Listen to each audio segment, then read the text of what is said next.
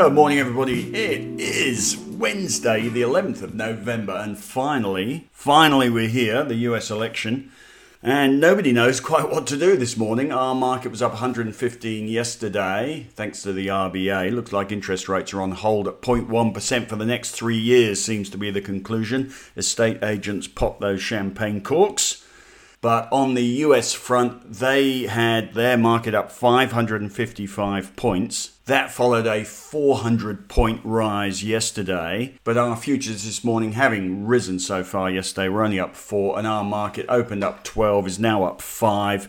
Really just sitting there wondering what to do. The US election results, everybody's watching Florida. Florida apparently count quickly, and being one of the battleground states, if there's a clear Biden win there, the feeling is that will indicate the overall result. Obviously, the worst result for the stock market is if there is a contested result which ends up in court, can run for a couple of months, can run into next year, and if we get a lame duck, as they call it, period, with no clear president, that is likely to be, according to the Washington Post, very damaging for growth. Basically, companies don't make decisions unless they have political clarity. So trying to avoid that, let's see if we get a clear result. But the immediate feeling is that if we do get one, and if the Democrats get control of the Senate as well, they will move on not a $3 trillion stimulus bill, but a $5 trillion coronavirus relief bill and infrastructure bill. Anyway, exciting stuff. All eyes on the US. Let's watch this soap opera play out and see if Mr. Trump gets fired. One of the consequences of the RBA announcing an interest rate cut and $100 billion worth of quantitative easing yesterday, you would have thought would be the Aussie dollar falling over.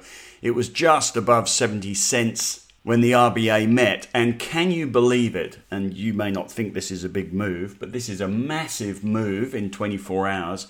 It is now just touching on 72 cents. In 24 hours, it's up 2 cents. Now, the reason for that is not an Aussie dollar thing. It is to do with the suggestion that a Biden win, because the Aussie dollar is a bit of a barometer, or the US dollar is a bit of a barometer of the election result. But the idea is that a Biden win will lead to dollar negative policies from Biden, things like tax cuts being reversed, and a stimulus bill that floods the market with money and keeps interest rates down, which is not good news for the US dollar. So the Aussie dollar going up on the back of all that at the moment. Maybe if Biden does get in, we'll see that even higher. But clearly on the implications for the US dollar rather than the implications for the Aussie dollar. You might also expect, if Biden gets in, more economic optimism. Perhaps he'll take the virus more seriously. He almost certainly will. Well, you couldn't take it less seriously at the moment, could you? Could they? And that might be read positively for growth, and you'll see the US bond market also ticking up a little bit in anticipation. So we are sitting here today waiting for the US to give us our next direction. Whilst we sit there, virus news obviously isn't good. I have charts of the case numbers in the strategy piece today,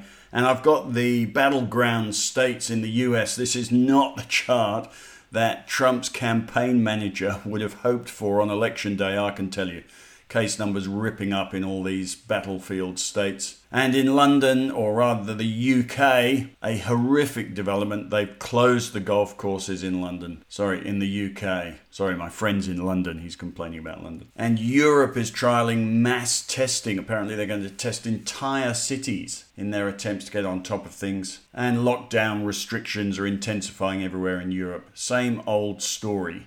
It really is at odds with Australia. The Australian market surely should be outperforming. Interest rates on hold for 3 years. RBA have declared themselves ready to do more if necessary. They are playing kumbaya with the government on fiscal policy, backing up the government's budget. That's led to GDP upgrades. We also have what I hate to say is probably globally exceptional containment of the virus. A GDP rebound forecast for next year, improving at economic optimism down under, and here we have the rest of the world dropping into a viral hole. So we should outperform, but I think it's realistic to suggest we will not escape the Northern Hemisphere's economic prospects, which are deteriorating in our market. We'll never escape the market trend and the sentiment which is set daily by the US and the European markets. So whilst things are quite rosy here on a relative basis, it is all eyes on the election still. Now on the diary, we've got plenty going on this week apart from the election. We've got the FOMC meeting, US Central Bank meeting, decision early on Friday morning our time. We've got US jobs numbers Friday night our time, although I dare say our focus will probably be on whether there's an election result or not. We have the continuing US results season. 70% of the S&P 500 have reported now. We also have the bank sector results season in Australia, and the NAB results are tomorrow. Macquarie results are on Friday, and CBA has first quarter results next week. Meanwhile, Woolworths had some okay sales numbers today, share price up a little bit. Domino's had an AGM today, hasn't really moved the price either. And Goldman Sachs have declared QBE a potential winner out of the Biden win. I've got a paragraph about that. They're only telling us what we already know. If US bond yields go up, which they should if Biden wins, then QBE has billions of dollars deposited in US Treasury bonds, and a rise in bond yields is as good as a profit upgrade. So they're suggesting you buy QBE for a Biden win. The chart is horrible, but I can tell you the brokers think it is hugely undervalued, with the average target price 32.7% above the current share price. Anyway, you can read that in the strategy piece. Also, I've published again the growth portfolio today. We had a great day yesterday, outperforming a huge rise in the market, so happy with that. And today I see the banks are drifting whilst the rest of the market goes up, so outperforming again today. I also highlight today A2 Milk, which isn't enjoying the news from Bubs, which is their quarterly sales number yesterday was pretty horrific. A2 Milk and Treasury Wine Estates are two stocks we bought as plays on an improving trade situation with China, which might come with a Biden victory. So we're still holding those. There's in fact a bit of a bottom on A2 Milk on MACD, and it's heavily oversold. Now, whilst I fill the time today, or rather fill the strategy section today, have a look there for all the charts and broker stuff and numbers on the travel sector, which has come alive in Australia. We should hear about, forgive me if we've already heard about, the opening of the New South Wales-Victoria border. And after a bit of a correction, Webjet, Flight Centre, Corporate Travel. Henry had lunch with the CEO of Corporate Travel yesterday and is happy to be a holder. Sydney, Qantas all rallied hard yesterday, and they're all doing well today as well. But if you look at the charts, they're still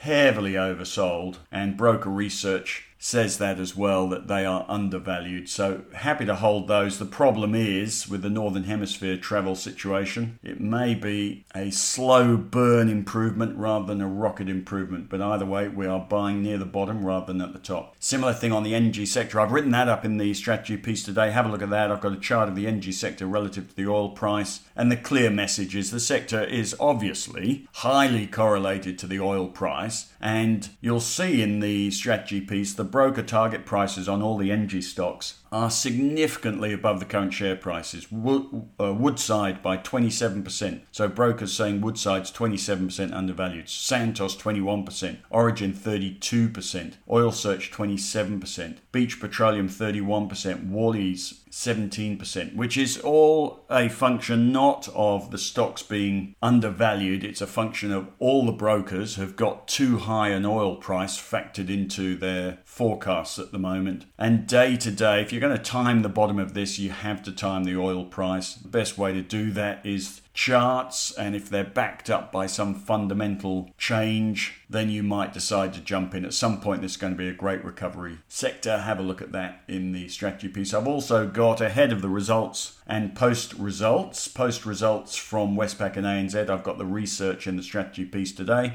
Both stocks 12% undervalued according to brokers, although that might look good. A month or two ago, they were 20 to 25% undervalued. So they've had a bit of a rally. Banks are supposed to do well if there's a clear election result and a huge stimulus bill. Printing money's great for investment banks. Whether that translates to our banks, I don't know. And I've got the broker stuff for NAB, Macquarie and Commonwealth Bank in there as well. Technical observations today, a few there. Seek, a sell signal. They've obviously been targeted by shorters, suspended themselves, or rather went into a trading halt for a while, and have come back and moved from overbought to oversold in a blink. That's a bit of a bottom left to top right chart. You might look to buy Seek on the weakness. It's a question of timing it though. Broker research isn't that exciting. Hub 24, also a sell signal after a fabulous rally. And Beacon Lighting, still in a good long-term uptrend, has just moved from top to bottom of the trading range. That's one of the big beneficiaries of the online retail browsing that's gone on in COVID. Brokers are keen. The brokers that cover it have target prices 27%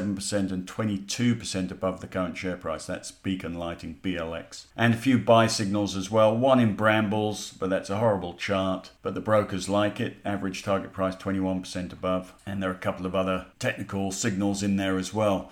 Right, as I leave you, our market's still undecided. All the banks down. Market up 3. Dow futures accelerating up. When I looked at them a couple of minutes ago, they were up 30. They're now up 170. So maybe a result is on its way. Let's hope so. You have a fabulous day, and I will speak to you tomorrow.